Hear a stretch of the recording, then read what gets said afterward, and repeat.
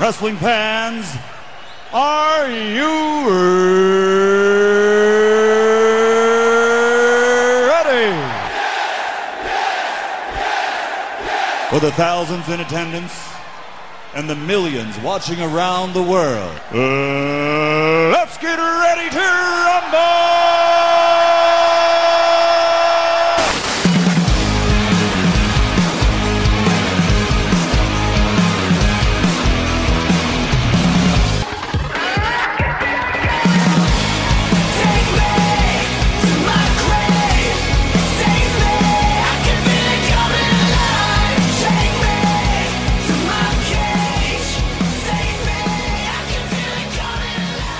What's going on, guys? Welcome back to Wrestle Rant Radio for Thursday, June 17th, 2021. I am Graham G.S. Matthews. Hope you guys are doing well and having a great week. I will say right out of the gate here that the audio quality for the intro and outro for today's show is going to sound a bit different than the interview portion of today's show and the conversation between myself and Mr. Marceau a little bit later on. That's because I'm recording this on my phone, and the audio quality of the iPhones now is so great that I could see people doing podcasts on their phone if they wanted to. I normally don't. Usually I use my microphone, and that's exactly what I use for the interview portion and the conversation portion of today's show. But due to some audio issues and whatever else, I'm just recording the intro and outro separately here on my iPhone, which is why it sounds different. But you're not going to have that issue when you listen to my exclusive interview, the all-new $1 Million Champion, L.A. Knight. Yeah! We had the chance to chat with the new $1 Million Champ on Monday, immediately following his $1 Million Championship victory at NXT TakeOver in Your House, which was a solid show, as Mr. Marceau and myself will discuss a little bit later on. But he emerged as the new champion, and we have an all-new exclusive conversation with the new $1 Million Champion here on today's show, discussing the title win, working with Ted DiBiase, his current feud with Cameron Grimes, and his journey back to NXT. Because I actually had a chance to interview LA Knight when he was formerly known as Eli Drake about 4 years ago, and it's crazy to think it's been that long, but we chatted once before, 4 years ago, when he was still Eli Drake, right before he won the Impact World Championship, which was at that point like the Global Force Championship or some crap like that. He was a great conversation then. This was about half the time, but it was still a lot of fun talking with him. So if you want to check out that original interview I did with Eli, you can go back here in the archives on the show. I believe I put it up in like late 2017, August, September of 2017. It's also up on my YouTube channel on the interviews playlist at youtube.com/Graham G.S. Matthews. So we talk all about that stuff, his journey back to NXT, his entrance music, which I'm a big fan of. So you're going to hear that exclusive interview today. Next week here on the show, as far as exclusive interviews are concerned, we got a number of interviews lined up for the coming weeks. Next week, it's the potentially next Raw Women's Champion, Charlotte Flair. She's going for the gold on Sunday at Hell in the Cell. We had a chance to chat with Charlotte on Wednesday. The article went up and the audio went up on my YouTube channel, which is where you can always hear these interviews first before they go live here on the show. It went up live in article form over on Bleacher Report this morning as I record this. The LA Knight one, by the way, you can read over on dailyddt.com, dailyddt.com, that is. That went live on Wednesday. But yeah, the Charlotte interview was awesome. She is just incredibly nice, and this is not a stretch. I am not bullshitting when I say she just might be one of the nicest people I've ever interviewed. Like, she is awesome. She was a lot of fun to talk to. So that interview is going to be dropping here on the show next Thursday. Again, if you want to listen to it before then, just head on over to my YouTube channel, subscribe to the channel, youtube.com/Graham G.S. Matthews.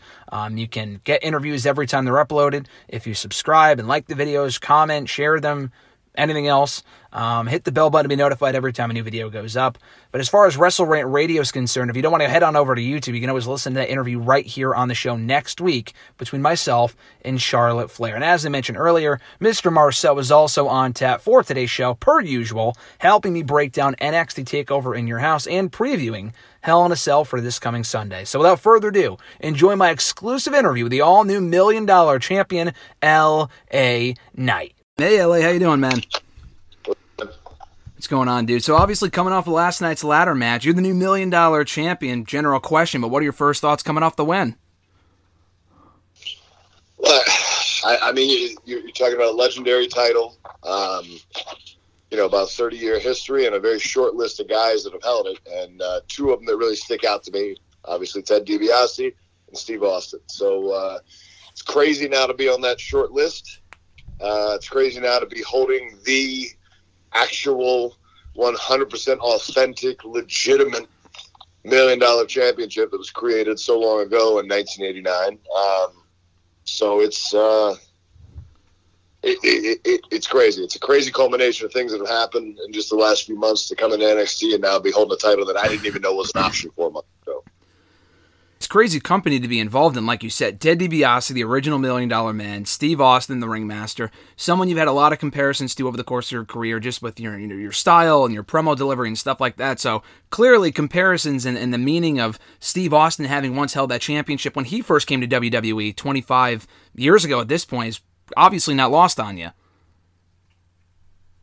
100%. I mean, and it's funny because I keep harkening back to that, it was 25 years ago where, Ted DiBiase handpicked Steve Austin. Now Ted DiBiase handpicks me or Cameron Grimes. Who comes out on top? Me. So now, in a sense, he picked me as his next guy from Steve Austin. That's like I said, that's another level. I mean, that's a guy who took his career and took the business to a new trajectory, and that's exactly the plans that I've got to do.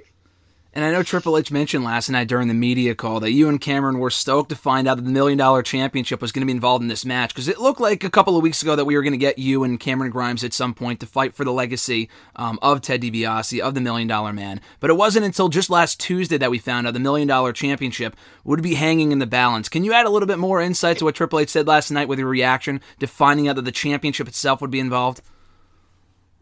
Well, yeah. Well, look, here's the thing. So I've got, friends from home who, we used to watch wrestling when we were kids.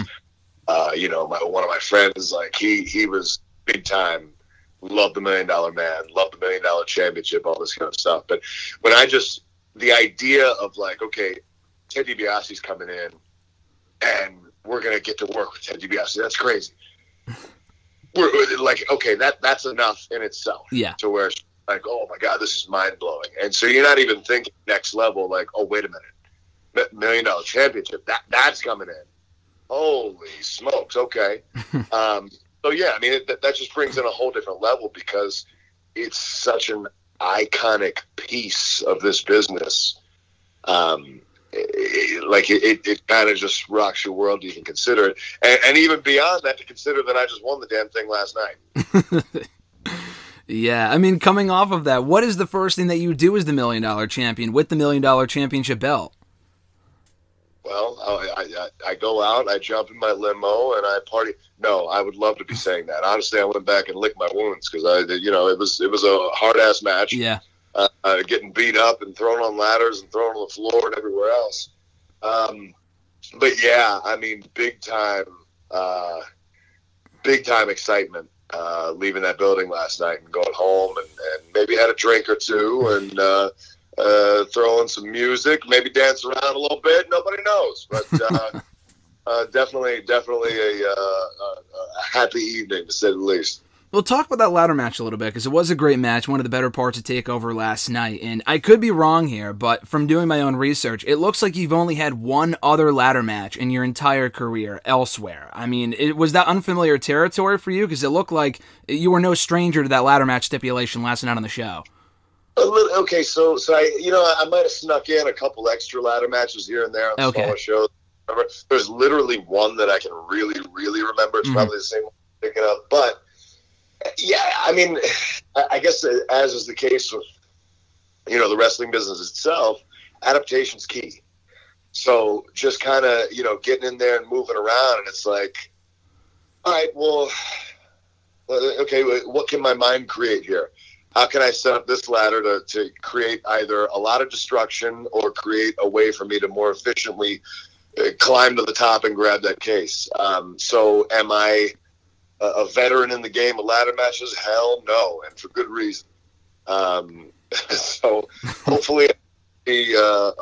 to too many of those in my career, but if need be, I will adapt and I will make it work, as I did last night. Absolutely, and it was a great match to boot. But kind of going back a little bit to what you mentioned earlier, being back in NXT, you came back only a few short months ago, now the $1 Million Champion, which is awesome.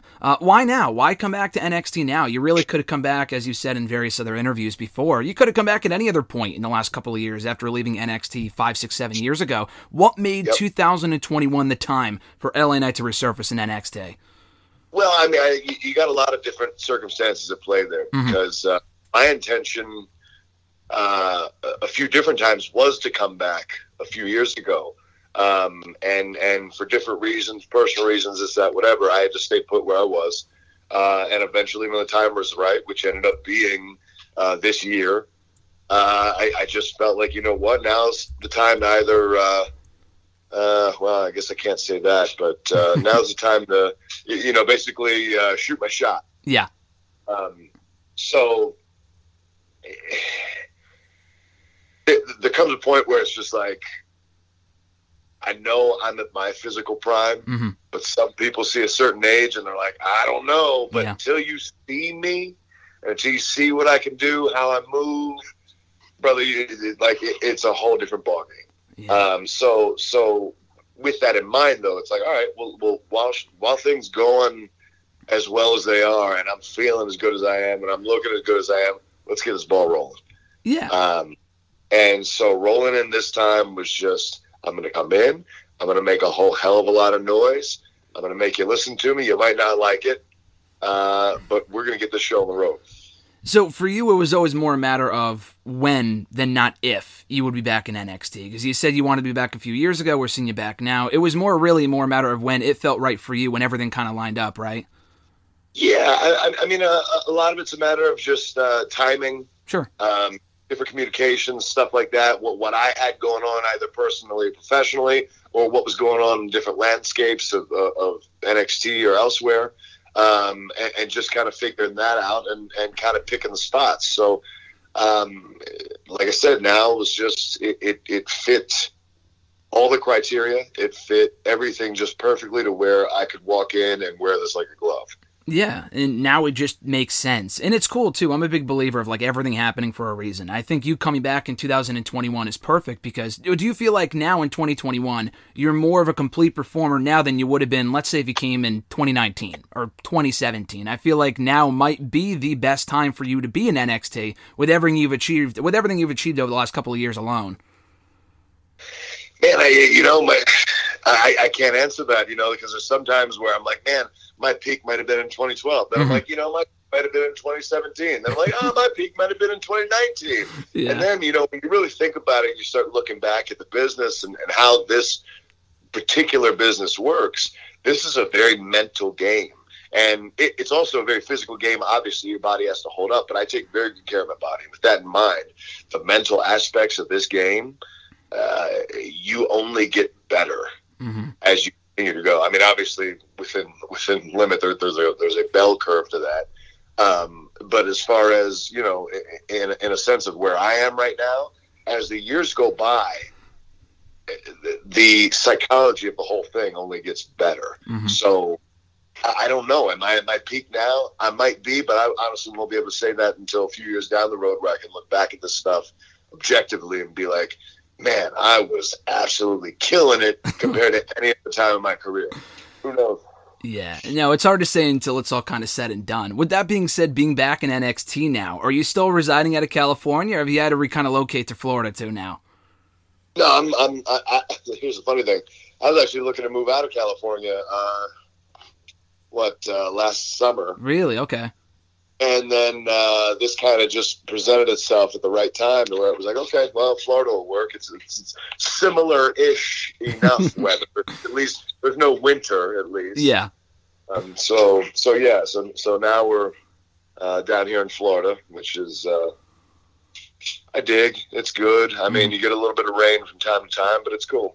Yeah, not bad weather in Florida. But that being said, too, kind of coming back to NXT, someone whose journey I think kind of closely resembles yours is Drew McIntyre, someone you kind of came up with a number of years ago. He came back to NXT, won the NXT Championship, obviously a 2-time WWE champion as of last year.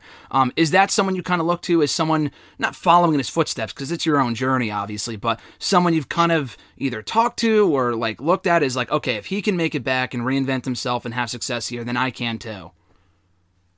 Oh, sure, because, I mean, you know, he kind of did the same thing that I did, and I would even venture to say that maybe on a slightly broader scale than I did.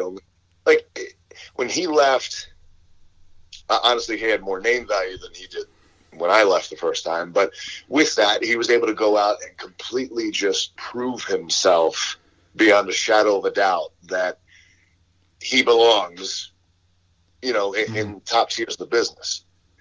And so when the time was right for him, he made that return, and now he's, you know, killing it up there. For me, it was kind of the same thing. Without having as big a name, it was just kind of like, all right, well, I'm going to find my spots where I fit in and make the most of those spots and prove that I also belong in the top tier of this. And for a long time, I've just been loving the stuff that I'm doing, but hating that nobody was seeing it. Yeah. So all I craved was the bigger stage of WWE, NXT, all of that, to where it's like, man, if I'm going to be doing great stuff, like I need it to be seen. You know, that's the you know, the attention starved personalities all of us wrestlers, I guess, have or whatever. But it's just like, man, like I don't want to do this for nobody. Yeah.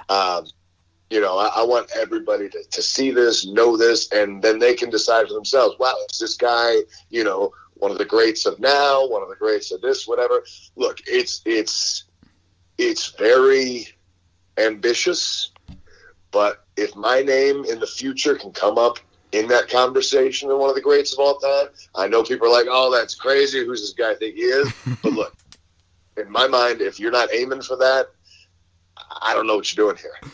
Yeah, no, absolutely. And it's cool, too, seeing you back in NXT after several years. I mean, obviously, the first time you were on, you weren't really a regular on the show as you are now. But when you come back to NXT, there's a lot of people that are obviously...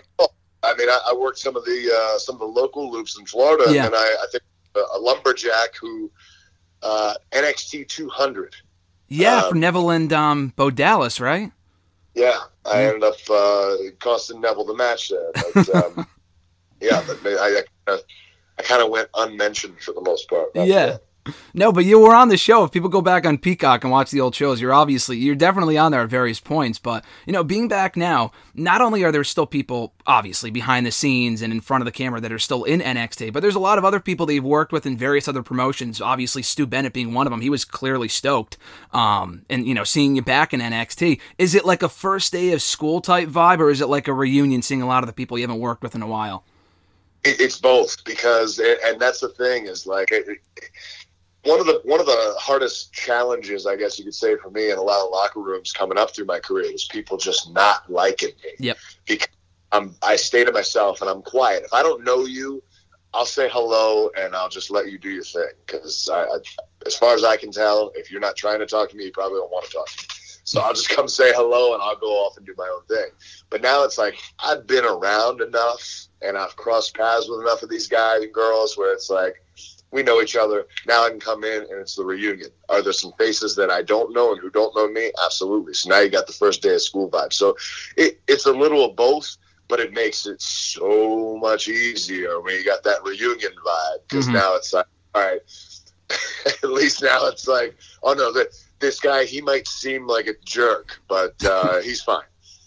Yeah, no, exactly. That helps. Last question for you, man. I got to ask, the music is great. The entrance music is great. Got that California love, Dr. Dre, GTA vibes, people have said. Hey, now. Yeah, so that was obviously intentional, right? Talk me through that a little bit. Well, it was a somewhat collaborative effort. Obviously, I wasn't in the studio, although I would have loved to have been, because I'm so hands-on with that stuff. At Impact, I'm sorry, can I mention your name? I don't know. But I made my own music. I made my own music before. Yep. I would say it almost, even when I was just on the indies, like every promotion I've worked at before in the last 10 years, I would always make my own. Even if I took like an actual song that already existed, I would take that and remix it in some way with my own flavor on it. But I've actually like made from scratch with a keyboard and GarageBand and all that stuff. So that was kind of the inspiration where I was like, hey, can you make me something kind of like this?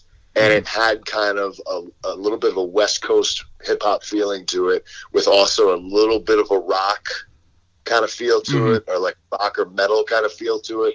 But more just the overwhelming vibe was definitely West Coast hip-hop. And so when I sent that over, what I got back is what you hear now, and I'm totally cool with it. It's a great song. Fits you perfectly, man. But you are the new $1 Million champion. Congrats on the win last night. Best of luck in the future, dude. This has been a lot of fun. Been a great pleasure. Sure, man. Thanks. Big thanks once again to L.A. Knight for the time. I had a lot of fun chatting with him. He did kind of have to rush it there at the end. I did have more questions about whatever, but we kind of had to rush it there. He had more interviews to do on Monday. I mean, he is the new $1 Million champion. I guess I should not have been surprised, but he was great for the time that we had him. And now with all that being said, let's head on over now to my conversation with Mr. Marceau, breaking down TakeOver in your house, talking Hell in a Cell, AEW, and everything else in between. Mr. Marceau, brother, how you doing? Doing well, how are you? Doing excellent. We got a lot of stuff to talk about here today from TakeOver on Sunday. A lot of thoughts on that. The fallout from NXT. A tale of two shows, in my opinion, as well as picks, predictions, and previews for Sunday's Hell in a Cell pay-per-view and everything else that's happened in the last couple of days and going forward into the weekend. Real quickly, though, because I know our Dynamite thoughts and reviews have been kind of scattered just with Dynamite airing on Fridays for the past month. They won't be returning to Wednesdays until the 30th of June. They're airing on Friday again this week, Saturday the week after that, headlined by Kenny Omega and Jungle Boy for the AEW World Championship. We spoke a bit about it earlier before we went live here, but I want to get your quick thoughts just to get some AEW talk here on the show of what you can remember from last week's Dynamite. I took notes, buddy. Don't worry. Perfect. I want to sound like I didn't watch the show, so I got some notes down here. Give it to me. Quickly, I said Cage vs. Angelico. Not sure why they wouldn't push Christian at the level he should be. He's taken to the limit by a job guy who hasn't won a match since November. Got that written down. I mean, a decent match. I just like Angelico and Jack Evans are just losers. So, I mean, they haven't won a match. Like I said, he hasn't won a match on TV since November. I know he probably is on Dark every week, but I mean, most people don't watch that. So that was whatever. Brock's back, but we got Brock Anderson this time, not Brock Lesnar. Yeah, wrong Brock. I think the casual fans are probably a little upset, but so we got Brock and Cody next week versus QT and Aaron Solo. That should be a doozy. Also, we got the South Beach strap match. I know we just saw one with Comorado and Dustin, so I know you're clamoring for the South Beach strap match. I'm super excited. That first Cody QT match was so great. It had me, hankering for a second one. Let's see what else we got. We got a trios match, which they call a six-man tag match, with Penta, Pac, Eddie Kingston, and the Young Bucks and Brandon Cutler. I mean, do we really have to say much about it? It was just a normal trios match. The Pinnacle promo I liked. MJF was, I think guys just straight money on the mic. Honestly, could care less about this Inner Circle feud. The whole, beating up the limo felt like Raw 1998. But I thought all guys were pretty good on the mic. I think Wardlow, less the better with him on the mic. I think he's fine. I'm not really looking forward to the cage match on Friday night, but I mean, it's going to be what's the show at 10 o'clock, so you got to kind of hook the fans there. Mm-hmm. That's all I have written down. The main event was fine for what it was. Hangman and 10 versus Brian Cage and Powerhouse Hobbs. I think the split is way too early for Team Taz. I feel like they never shot straight to begin with, so why would anyone really care that they broke up? But I'm assuming we're going to get Cage versus Hook and Powerhouse Hobbs because Ricky Starks is hurt. So it is what it is. Not a huge fan of them breaking up. I think they had way more potential than if the group's already going to end what they have now. But besides that, that's what I thought of AEW. If I missed anything, it must not have been worthy enough because I didn't put it in my notes. Well, I thought it was a better show than the week before. I think expectations were a little high the week prior just because it was the first show coming out of Double or Nothing, which I thought was a great show. It honestly is. It's like the inverse of NXT, where I thought, and we'll get to this momentarily, I thought TakeOver was a solid, fine show.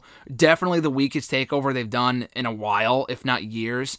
But I thought Tuesday's NXT was one of the best shows they've done all year. Dynamite was the exact opposite. Or with AEW was the exact opposite. I thought Double or Nothing was one of the best pay-per-views they've done to date, and that Dynamite the following Friday was one of the worst shows I've seen all year from Dynamite, at least by Dynamite standards. So I thought this past week's episode was good.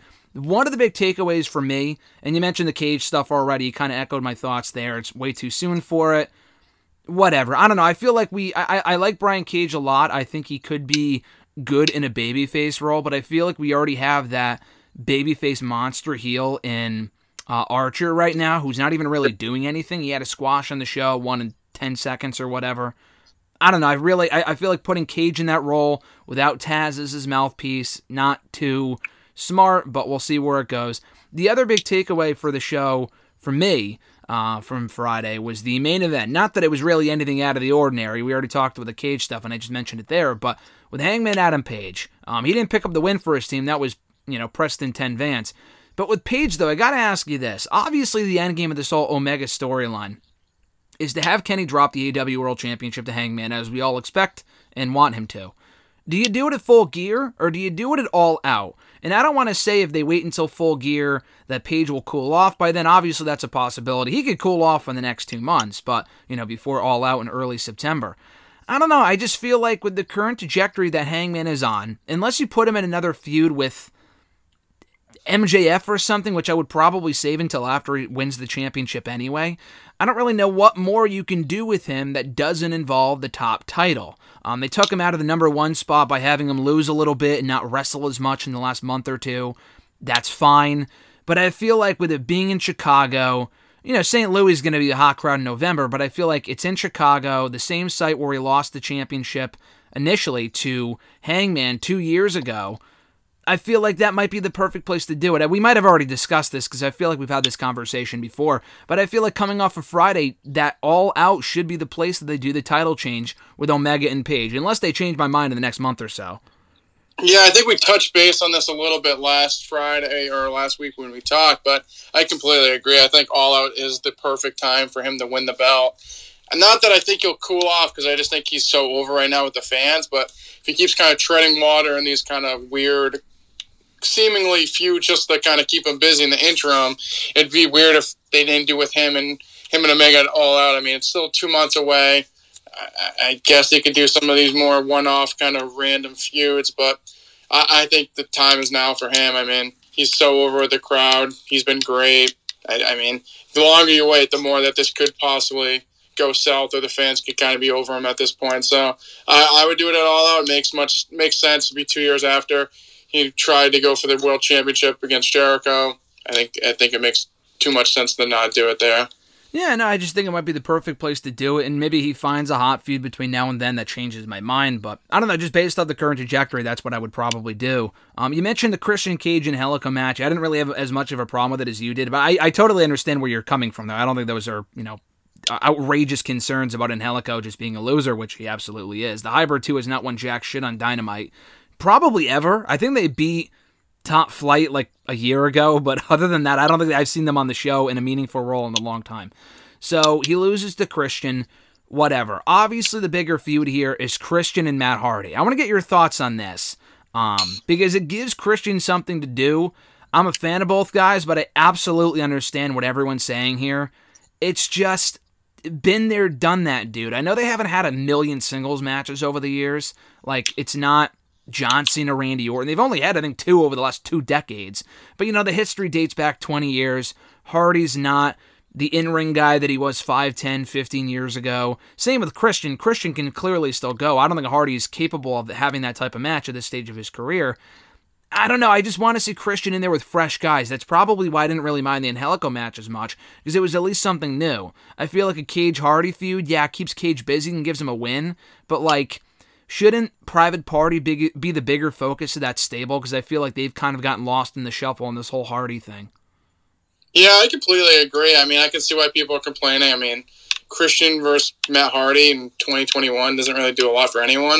I get where you're coming from, that it is definitely fresher, and maybe that's why you like the Angelico match more than I did, but I don't know, I just feel like Christian, like they say, he's going to outwork everyone in every match he's had. It's been like 50-50, and he's been taken no limit by everyone. So I just feel like Angelico is one of those guys that he could have like got a quick win over, and then you could have continued, I guess, this Matt Hardy feud. But I mean, I think just like whenever someone old comes back, you kind of want them to see them go with the younger talent. But I feel like even with WWE, they always kind of go back to the well with like these old-time guys when they could just like do something more fresh. But I guess maybe that's where they think draws better, is Christian versus Matt Hardy than him versus Private Party.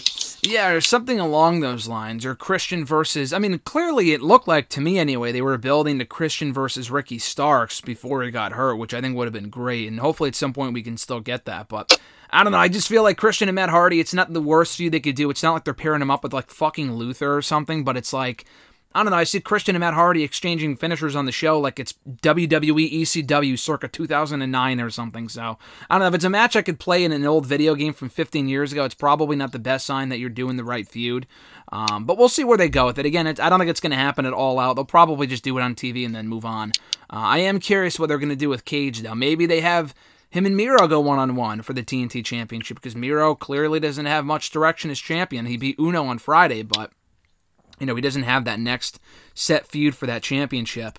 And one more thing, they announced on Wednesday, actually, that AEW is headed to New York City for the very first time. I think it's called Arthur something Stadium, Ashe Stadium, I believe it is. Arthur Ashe Stadium, I'm pretty sure is what it's called. In Queens, it's like a tennis stadium over there, which is kind of cool. I think the biggest stadium they've run to date for maybe any show they've done. Maybe just Dynamite. I'm not sure about the pay-per-views, but definitely one of the bigger stadiums they've run to date. I think that's pretty cool. We're going to Dynamite in Boston unless they move it, which at this point I doubt they will. In early September, that's in later September. Do you think it's a good idea for AEW to be branching out into these bigger stadiums at this stage? And what are your thoughts on that? Because I think it's cool. It's a different setup, and I think Jericho had said they didn't go to Barclays or MSG just because that's kind of WWE territory, which makes sense. That doesn't really bother me. I think it's cool that they're branching out. I don't know if they'll be able to fill it, but we'll see. No, I think it's a good idea. I mean, I don't think they'll be going to any of the big WWE arenas anytime soon. Like you said, it's like WWE territory. They're not gonna. I think they know what they have with WWE. They're not gonna risk a relationship if they're just gonna have an AEW show that might not sell out. So, I mean, I think going to a different stadium, like you said, it's not like they're going to like a barn or anything like that. Like, I like the arena. I actually really like the Gas Arena where they have where we're going to be going to Dynamite in Boston. But it's obviously a college arena, so it is a lot smaller than your normal NBA arena. But I mean, it's definitely new, and it's gonna. I think the stadium is outside, so interesting to see how it looks from there. But I think they'll get a good crowd. I think Northeast just always has good wrestling crowds. Yeah, no, I like the Boston arena that we went to a couple of years ago and that we're going back to in September. So, no, it should be good. I'm glad they're finally branching off into New York. It is weird, though, that we're getting all these New York, Boston shows from AEW, but WWE, of the 25 cities that they're going to on this upcoming tour, they're not coming to the Northeast at all. Rhode Island, Mass, Connecticut, New York, New Hampshire, none of those states are in the conversation. I think maybe Pennsylvania for Money in the Bank, but that's about it. Which is a little surprising. Real quickly, kind of on that note before I forget, did you see the rumor that they might want to get The Rock for Barclays for Survivor Series in November? What do you think the possibility of that actually happening is? I don't know what the possibility of it, but I think depending on what the story is and how they go to SummerSlam, I mean, if Roman's still champion, he faces Cena like they're want or rumored to, and he beats Cena, I mean, The Rock would kind of be the next big thing. So, I mean, it would make sense to a point. I mean, I think I would save it for WrestleMania. But, I mean, I would save it for WrestleMania. I like Survivor Series, but, I mean, the show hasn't been shit in forever. So, I guess that would make it seem like a bigger deal than it usually is. But I would wait for WrestleMania if possible. But if not, if the story makes sense, have him face Rock at Survivor Series. If you can do it. And then, I mean, I guess you have Roman hold the belt to Mania and then give someone an amazing rub, but we'll see. Yeah, well, I don't know if they would do Roman and Rock at the pay-per-view or just set it up for Mania or do something along those lines. And I say that just because it gives me Survivor Series 2011 vibes when they went to not Barclays, but Madison Square Garden at that point. The same arena where he debuted in exactly 15 years earlier at Survivor Series 96. That was the 15-year anniversary. This is going to be the 25-year anniversary, so it would be cool if they got him for the show. I don't think they will. I don't know what his schedule. I mean, I feel like that's just like, oh, it'd be cool if we got him, but he's the busiest dude in the world, so I don't think they'll be able to. But it would be cool if they did, and they haven't done a major pay-per-view at Barclays in a while, so we'll see. Time will tell. Let's get a takeover from last Sunday. I'm going to get your thoughts on this. We don't have to really go match by match here, but I just want to get your overall thoughts on it, and we'll kind of dive in from there. But we had the tag team title North American winner-take-all match to kick off. We had Xia Li and Mercedes, with Xia Li winning. LA Knight beating Cameron Grimes to become the new $1 million champion, what I thought was a very good ladder match. Raquel retaining the NXT Women's Championship against Ember Moon, and then Karrion Kross putting to sleep Kyle O'Reilly in a match that also involved Adam Cole, Johnny Gargano, and Pete Dunne in a fatal 5-way main event to retain the NXT Championship. So, like I said earlier, I thought it was a solid, good show. I enjoyed it. The thing with this takeover there, compared to the other ones they've done in recent months, years, to me, and you watched it about a year ago, I remember we had this conversation a long time ago, but this to me felt like the equivalent of what that Fatal 4-Way show was 7 years ago, where it had a great fucking kick-ass main event, but then the rest of the card was as generic as could be for a takeover. Like, they had frickin' Enzo and Marcus Lafort, or whatever the hell his name was, Marcus Louis or Sylvester Lafort, whatever the fuck it was, in a hair versus hair match. They had like the Vaudevillains and the Lucha Dragons, just a bunch of matches no one gave a shit about. Or maybe it was the Ascension. This was kind of the same thing. I thought this was a good show, but compared to the usual quality of takeovers, and the crowd being as dead as they were for most of the show, I just thought it was kind of a significant step down from the usual takeovers that we see from NXT. Yeah, I mean, the card on paper wasn't the sexiest of all time, but I really enjoyed it. I was actually surprised how, I wouldn't say negative, but you were, I would say, a little bit more negative than you normally are. So, I mean, I thought it was a good show. I mean, obviously, I think, like, Xia Li and Mercedes isn't like your typical takeover match, but I think it was more meant to kind of make Xia Li seem like a bigger deal, and getting a win on takeover can help do that. I thought it was a good match, though, so I mean, I was pretty impressed with Xia Li. I mean, I never was her biggest fan of all time, but I think she's come a long way. I mean, Grimes and LA Knight was good. I think the wrong person won, but I mean, that's subject to debate. But I mean, I think it's universally, I've seen, that's probably the biggest negative take I've seen away from the show is I think most people thought Grimes should have won here, and Knight won. But Raquel was good. I thought it was a good match. I think she's been great so far.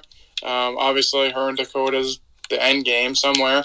But her and Ember had a great match, and the main event was great as well. And I think it gave Kyle O'Reilly, kind of like Kyle basically was more willing to try to tap Adam out than letting Karrion get his back. So I thought it was a great story there. And they had a couple throwbacks to Johnny and Adam Cole in the middle there from 25 in New York. So I thought that was great storytelling as well. So the show itself was good. I thought all the matches delivered, and I mean, it wasn't the sexiest card of all time, but I enjoyed it. Yeah, no, I don't want to say I didn't enjoy it, because I definitely did. I just think, I mean, you don't want to compare everything to other things, but like, I think people have come to expect like absolute excellence from these takeovers. Like, even the pandemic takeovers, most of them have been pretty good. Like the one that we watched the Earplace about a year ago, 31 or whatever it was a damn good show. I thoroughly enjoyed War Games. I thought that was great. The 2-night WrestleMania weekend one they did, Stand and Deliver, I thought that was a great show between both nights. Again, I don't think this was a terrible show by any means, just by the usual takeovers didn't exactly live up to those expectations. But I did enjoy it, though. I thought most of the matches were well wrestled. I already said with the Grimes LA Knight thing, I thought it was the perfect outcome, because I thought the angle of what they did on Tuesday was perfect. With Grimes kind of cementing the face turn. You get the heat on Knight, the sympathy for DiBiase. I thought that was perfect, so you can continue that. The main event was really well wrestled, and I thoroughly enjoyed it. Now, I also want to talk about the fallout, too, because I thought the episode on Tuesday was actually better than TakeOver itself, between the Tornado Tag Team main event. I thought that was a great match. Even Raquel Gonzalez and Dakota Kai versus Kaden Carter and Casey Catanzaro, I thought that was fucking awesome. I thought it was a great match and way better than I thought it would be for a match that I figured would be a squash. They had that stuff. They had the LA Knight Grimes thing I already mentioned. And then obviously, to open the show, Samoa Joe returning to NXT, which we all kind of not assumed, but figured after the news broke. And again, we talked about it a couple weeks ago, but shit always happens as soon as we're done recording here. It was like the next day after we talked that the news broke that Samoa Joe was reportedly on his way back to NXT. The rumors fueled up on Sunday, Monday, and now he's officially back in the company as like an executive enforcer for William Regal, which I fucking love. I think that's awesome. So a lot of stuff to break down there, but your overall thoughts on NXT and anything you want to talk about specifically? No, I thought this week's edition was like, honestly the first NXT episode I've seen like live in a long time. I usually watch NXT on tape delay, but the first time I actually watched it live, and I was actually thoroughly enjoying it. I thought the show, like you said, was top to bottom a great show. Joe coming back, which was great. All the matches delivered. I thought, like you said, Casey and Caden versus Raquel and Dakota, I thought was going to be like a bona fide squash, but kind of made them look better. I mean, Raquel seemed like she was trying to like be like the overconfident heel champion, and they were kind of getting her every other way, and I think that was a great match for them. I mean, the main event was amazing. The Tornado tag match was great. I think both teams are amazing. Kind of blanking on everything else, but it was, like I said, it was the first show I watched in a while, and I was thoroughly impressed. Your thoughts on Samoa Joe being back in NXT? He was released 2 months exactly from the day that he returned on April 15th. June 15th, he returns to the black and gold brand for the first time in 4.5 years as this enforcer for Regal. Clearly still not cleared yet. Your thoughts on him being back, and why do you think he's back? Do you think that when he got released, and, their story before he got cut, or when he got cut, was that he wanted to be cleared, they weren't going to clear him. For what I fail to believe that they didn't have any use for Samoa Joe. Like, even as a public spokesperson, I've seen him do interviews and all this public media relation shit they do at WWE. He's done a lot of that stuff, and the guy is amazing. He's an awesome ambassador for this company, in the ring, out of the ring, whatever. So to even let him go in the first place was stupid, even if he wasn't going to wrestle. But maybe he tried to get cleared. And then, obviously, Triple H, the story is that Triple H wanted him back. He was a big Samoa Joe guy. He brought him in the first place.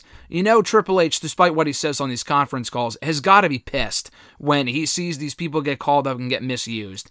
Joe wasn't like a complete failure or anything. He should have had more success as a world champion, whatever. But clearly, he wanted him back in the fold. He got him back, but he's still not wrestling yet. Now, he did get physical with Adam Cole on Tuesday, which was awesome. But what do you think the story was there, and why Samoa Joe came back to NXT? I really don't know.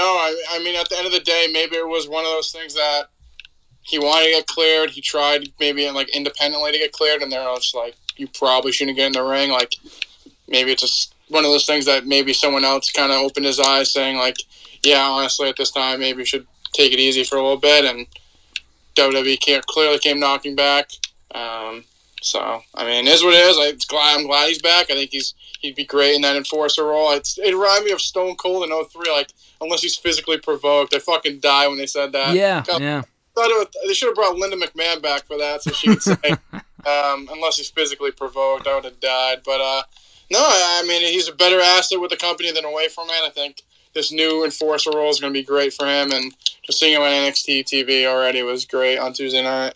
Do you think we will get him back in the ring at some point? Because I think, I know, Edge was gone for 9 years. Christian was gone for like 7. I don't know if it's going to take that long, but I think they all come back eventually. They all wrestle again eventually. I don't think Samoa Joe will be any different. Yeah, I think eventually he'll get back in the ring. Just timing's it all depends on timing, I guess. But, I mean, it was great to see him back on Tuesday night. Most definitely. Is there any match based on the current landscape of NXT that you would like to see Joe have? Now, obviously, by the time he's cleared in a year, 2, 5 years from now, whatever, obviously the landscape of NXT will have changed dramatically. It could change within a matter of months. But is there anyone currently on NXT that you would like to see him face from what they teased on Tuesday? I mean, him and Karrion's a no-brainer at this point. I'd love to see him and Karrion. And especially since Karrion doesn't seem to really have any threats at this point. I mean, he won on Sunday, basically beat the top 5 guys they have going for him. So, I mean, him and Karrion would be great. I think like a hard-hitting match with him and Kyle O'Reilly would be amazing. Can't really think of anyone else at the top of my head, but I think him and Karrion's a no-brainer. We talked about this over text, but obviously they're not building a Joe and Cross right now. What do you think they do next with Karrion Kross as NXT champion, coming off of what we saw at TakeOver? That's honestly one of the hardest things to think right now. I honestly don't know. I mean, I think there's all the guys that he beat on Sunday night. I think most of them probably have other directions. I mean, I don't really want to see him and Johnny, him and Pete Dunne. No, thank you. Kyle and Adam are going against each other. So I honestly don't really know. We discussed via text, like maybe they feed Swerve to him. I feel like he's not ready for that. That's the only thing. Yeah, I don't think he's ready either. But I mean, that doesn't stop anything. So yeah. I don't know. He has the heel group. I mean, he is a heel, so it doesn't really make a ton of sense. I think putting him against Bronson probably makes more sense. But they're doing Escobar and Bronson again, which, I mean, come on. I love Santos Escobar, but I mean, the guy lost twice already. What's another time? So he lost to Jordan Devlin, and lost to Kushida twice, and now he's lost to Bronson at least once. Yeah, I don't think he. I mean, Bronson just won the belt too, so I mean, I'd keep it on him for a while longer. So yeah. We'll see. I really don't know what you do with him at this point. What do you think? Yeah, like I said before, I just think they might do him in. Well, no, actually, I was going to say him and Kyle, but Kyle's busy with Adam Cole because they're doing that at the Great American Bash. Your thoughts on the Great American Bash coming back, by the way? Love it. Yeah, no, I'm very glad they're doing that again. I don't know. I mean, they could always keep Cross off the show or do some, like, temporary shit with him before they do him and Kyle again. I mean, I don't know. I just feel like with the story they told, like, oh, Adam cost Kyle O'Reilly the championship, and that's why Kyle lost. I just feel like if you give him, like, 4 title shots and he loses every fucking time, then it's like, okay, what was the point? I don't know. Well, speaking of that match, do you think Adam Cole beats Kyle? Because I think that's the direction we're going in, because why else would you do another match? Yeah, I mean, that only makes sense for Adam to win, but then, I don't know, I feel like Kyle needs it more. I mean, Adam Cole's established. He's the longest reigning NXT champion. I mean, he was great when he was champion, had a lot of great matches. I mean, he's main roster bound eventually. I feel like Kyle really hasn't cemented himself, besides the win over Adam, he really hasn't cemented himself as a singles guy. He's gone for the belt a few times and lost every time, so... Yeah. I mean, I think Kyle needs it more, but the way the story's telling, I feel like Adam's going to win. Well, I say that because this isn't an unsanctioned match, and maybe Cole gets his win back here, and then they do a third one at TakeOver. I would be fine with that, and then maybe Kyle can win there, and then they can finally move on from it, and then Adam Cole can move on. I mean, we all thought Adam Cole was moving on a year ago, 2 years ago, whatever, but, you know, it's fine. I mean, it's bittersweet because he needs to move on and do something else, but it's like, do I really want him on Raw, which is where I expect him to end up? Does he go to SmackDown and end up feuding with Cruz for, like, the Intercontinental Championship? Like, I don't know. I'm very skeptical, so we'll see. I think the current landscape of NXT is getting kind of refreshed again, which is nice. They teased Frankie Monet going for the championship at some point. Io Shirai's back. Her and Zoe Stark maybe going for the tag titles, which is interesting. So, I don't know. It felt more like must-see TV on Tuesday than it has at any other point in, like, the last 6 months. Probably a lot longer than that. So, hopefully they can keep it up. But real quickly, was there anything from Raw before we get to Hell in the Cell that really stood out to you? I didn't think it was a bad show, but... I mean, actually, we had the debut of Piper Niven, or whatever the fuck they're calling her now, because they didn't call her Piper Niven. They pretended like they didn't even know who she was when she beat Naomi in like a minute. So your thoughts on that and really the rest of Raw from Monday before we get to the Hell in the Cell predictions? I think the show was fine. I think it was better than most weeks it's been recently, so can't complain there. But, yeah, I mean, I don't know what the hell they're going to call Piper Niven. I do think it's funny. They're just like, who is this? Like, who the shit? They don't watch their own shows. Yeah, that was just stupid. That's just classic WWE. But, I mean, it makes sense. I'd rather see her in the ring than Eva Marie. I mean, unless she went to the school that Ariane went to. I mean, I can only imagine how much better she God, remember when she went back to AEW and everyone was going crazy and she still sucks? And they were like, oh man, she must have improved in her last 10 years away and she was terrible and they have not brought her back since. So, and AEW signs almost anybody, so that's saying a lot. She's not even on Dark.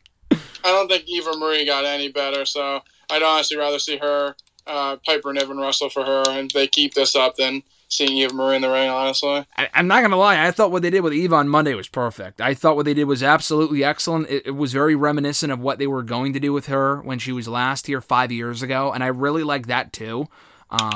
She's not going to wrestle. If she does, she sucks, but like she's decent enough to where, like, for example, if we get an Eva Rhea Ripley match, that sounds fucking terrible, but like if they kind of play off of this thing where she's not wrestling a ton, like Lana, for example, they made her look competitive against Asuka in Rhea Ripley. That's a fucking joke. She's terrible. Lana was awful. Eva Marie is no better. I applaud these women for trying to get better. It's just, you're not cut out for it. You're in the ring, you're just not cut out for it. There's other roles for some of these people to be in. The same goes for the guys. It's not even a female issue. Like, I mean, Jinder Mahal, the exact same thing. I think he's terrible, but I think Eva, what they're doing with her is perfect. And I think bringing up Piper Niven, even more than Mercedes, I think it was a really smart call. But let's get to Hell in the Cell on Sunday, because I think it's going to be, a decent show. I said the same thing about Backlash, and I thoroughly enjoyed that event, or WrestleMania Backlash, I should say. I just think it's going to be a decent show. 5 matches only announced so far, so if they can keep the card to like 5-6 matches like they did at WrestleMania Backlash, dude, I'm sold. Like, I don't know how much longer we're getting these shorter shows for. Fans are coming back in July for Money in the Bank, so probably not that much longer.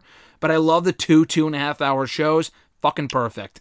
Especially if we have 2 in Hell in a Cell matches. So we'll start from the bottom, work our way to the top here, beginning with Alexa Bliss, Shayna Baszler, coming off one of the worst Raw endings in recent memory. They're going 1-on-1 on Sunday. This is an easy-ass win for Alexa, right? Like, there's no doubt that Shayna's losing yet another match on Sunday. I feel like she's becoming the female Bray Wyatt with all the pinfalls she's taken lately. Yeah, I mean, I think after what happened on Monday, I like that. I'm finally glad they brought Alexa and put her back in the ring. Yep. I think her beating Shayna's just it's like inevitable at this point. Do you put Alexa Bliss in the title picture? Let me rephrase that. Not that you would, but do you think they will put her in the title picture after the Charlotte stuff is done? Do you do her and Rhea Ripley for the championship? I like Alexa, but I don't know. I just don't want to see the supernatural bullshit in the title picture, that's all. Yeah, well, that's what you're going to be getting soon, so get ready for it. Okay, so you think we are getting that then? Eventually, yeah. I mean, why would you build her up just to not do anything like her, I guess? Yeah, no, that's true. I have Alexa Bliss going over as well. Speaking of the Raw Women's Championship, rematch from WrestleMania 36. I'm very glad they've held off on this and they haven't done it on Raw or whatever. I think what they've done has been very smart. But you could check out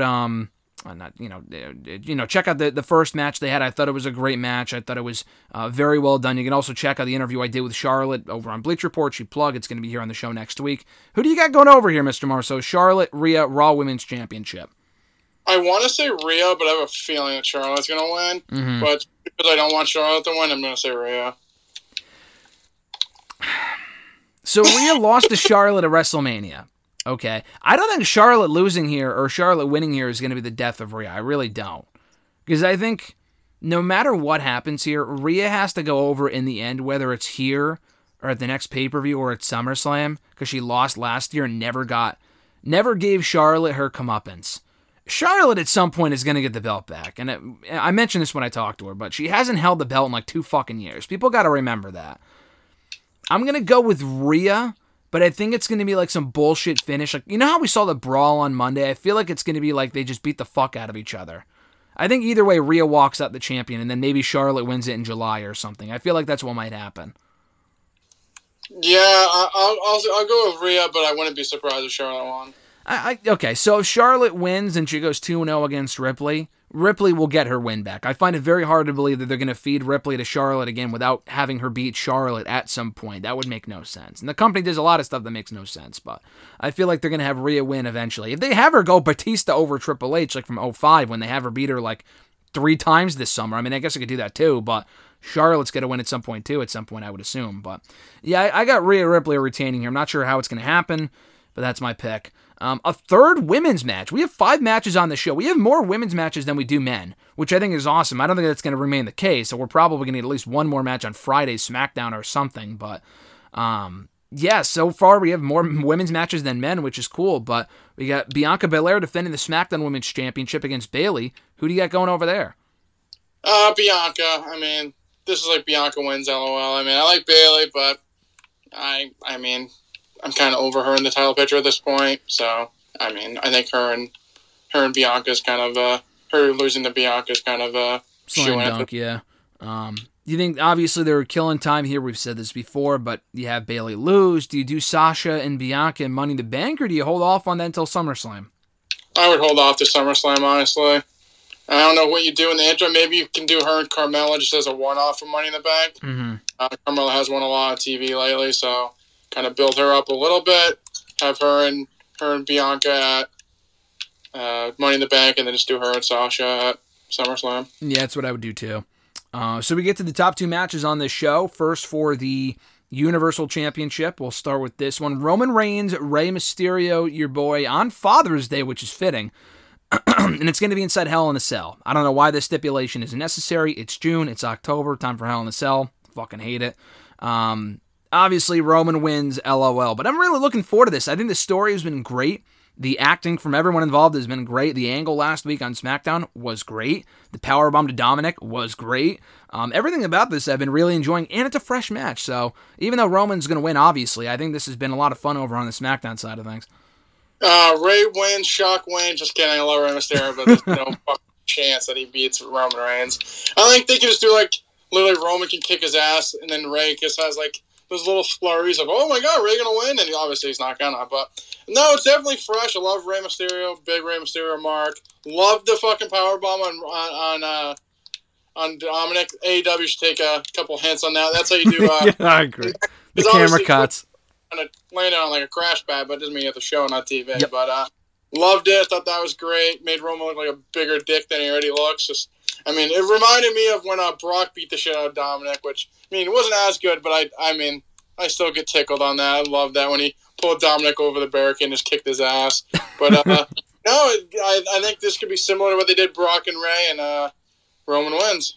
No, I agree. Roman's definitely winning. I think Rey Mysterio in the title picture is cool for now. I don't think it's going to last, obviously, but for right now, it's been a lot of fun. I think the story they're telling is great. He's already won half of the SmackDown Tag Team Champions, but again, with Roman, if he beats Ray here, it's inside Hell in a Cell, so it's probably a one and done. What do you do with Roman at Money in the Bank, you think, before we get likely Cena and Roman at SummerSlam? You can do Jimmy Uso. Okay. Who's the one that... Him and Jimmy Uso at Money in the Bank? I wouldn't hate that. I could see that. That'd be a great match. Yeah, so do you think the Usos get involved in this match? I mean, it's Hell in a Cell, but, I mean, who gives a shit? People get involved anyway. Do you think they're going to interfere, or they might stay away like they did at WrestleMania Backlash? I think what you do is you do... Like, they get involved a little bit. At the end, they're all kind of standing together. He asks Jimmy to hold his hand up, and he super kicks him. Kicks Roman. And then him and his brother are like, him and his brother fight, and then they just walk off. And that's how you set up Roman and Jimmy for Money in the Bank. We're thinking ahead here, but obviously Jimmy loses. Do you do the Usos reunite from there, or do you do an Uso and Uso match at SummerSlam? I would reunite them, but I mean, I guess you could do it. I would just reunite them. If Roman loses, when Roman beats them, then they can kind of fall in line just like Jay did, and then rejuvenate the Usos, and they can be heels. Yeah, no, that would make sense, and then probably have them take the tag titles off the Mysterios from there. Main event on the show, very likely Hell in a Cell as well. This one makes a bit more sense to be inside the structure. Drew McIntyre, Bobby Lashley, the current WWE Champion, clashing one more time for this championship. We found out on Raw last week that not only will it be inside Hell in a Cell, but if Drew loses, that's it for him. No more title shots as long as Bobby Lashley is the current champion. This is probably the most unpredictable match on the card. This could go either way. I honestly got a feeling, and I like Drew, but I really don't want to see him win the belt back at this point. I got the feeling going into Raw, Drew might win, but then he pinned Lashley in the six-man tag team match, which never happens. Lashley almost never gets pinned. He got pinned on Monday by Drew, which tells me, booking 101, Lashley wins Sunday, which I think is what's going to happen, and that's what I want to see happen. Yeah, I think Lashley's going to win here. I love Drew, but I don't need to see him win the championship again. And like you said, him pinning Lashley on Monday night kind of cements that Lashley will win here. Didn't make a mistake, though. It was a trios match on Raw, not a... Make sure you get it right next time. Trios match, as AEW would say. That's what they call it, even though there's absolutely nothing trios about it. I think we saw more trios and tornado rolls in that tag team match in NXT than I have in any other 6-man tag team match I've seen on AEW TV. Probably. It makes no sense. But I'm looking forward to that match. They work well together. Should be a good main event. And that's Hell in a Cell on Sunday. I think overall it's going to be a solid card. Again, it's only 5 matches. They'll probably include one more. Are there any matches that come to mind as what you think they might add? Because it looks like whatever they're doing with the IC title, it's kind of relegated to SmackDown and not continuing on pay-per-view. Yeah, I mean, I don't even really know what's going on with the IC title right now, so... I think the card's good for what they have now. No need to clump it up. Maybe do something in the pre-show, but what they have now is good enough that I don't think you need to add any more. Yeah, 5 matches is perfect, especially with two taking place inside Hell in a Cell. You can have one open the show, the 3 women's matches in the middle, and then the Drew and Lashley match to end the show. That's what I would do. But anyway, Mr. Marceau, there's been a lot of fun breaking down Hell in a Cell with you, talking TakeOver and everything else in between. Next week here on the show, we're obviously going to be reviewing Hell in a Cell and talking whatever else is going on in the world of wrestling. Any closing thoughts before we ride off into the sunset here, brother? Got nothing. Got nothing? No closing message? I got nothing now. Go see a Sox game. Sure. We're home next weekend. Home next weekend against who? The Yankees. Yankees-Sox game. Okay, I might be going to see a game this summer, so I got to keep you posted if I do. All right, sounds good. Have a great one, Mr. Marceau. This is awesome as always, and I'll catch your ass next week, brother. Later. And that's going to do it for today's episode of Wrestle Rant Radio for June 17, 2021. Appreciate Mr. Marceau, as always, for joining me to help me break down all the weekly ramblings in the world of wrestling. And like I said to him, we'll be back next week breaking down the Hell in a Cell pay-per-view airing live this Sunday.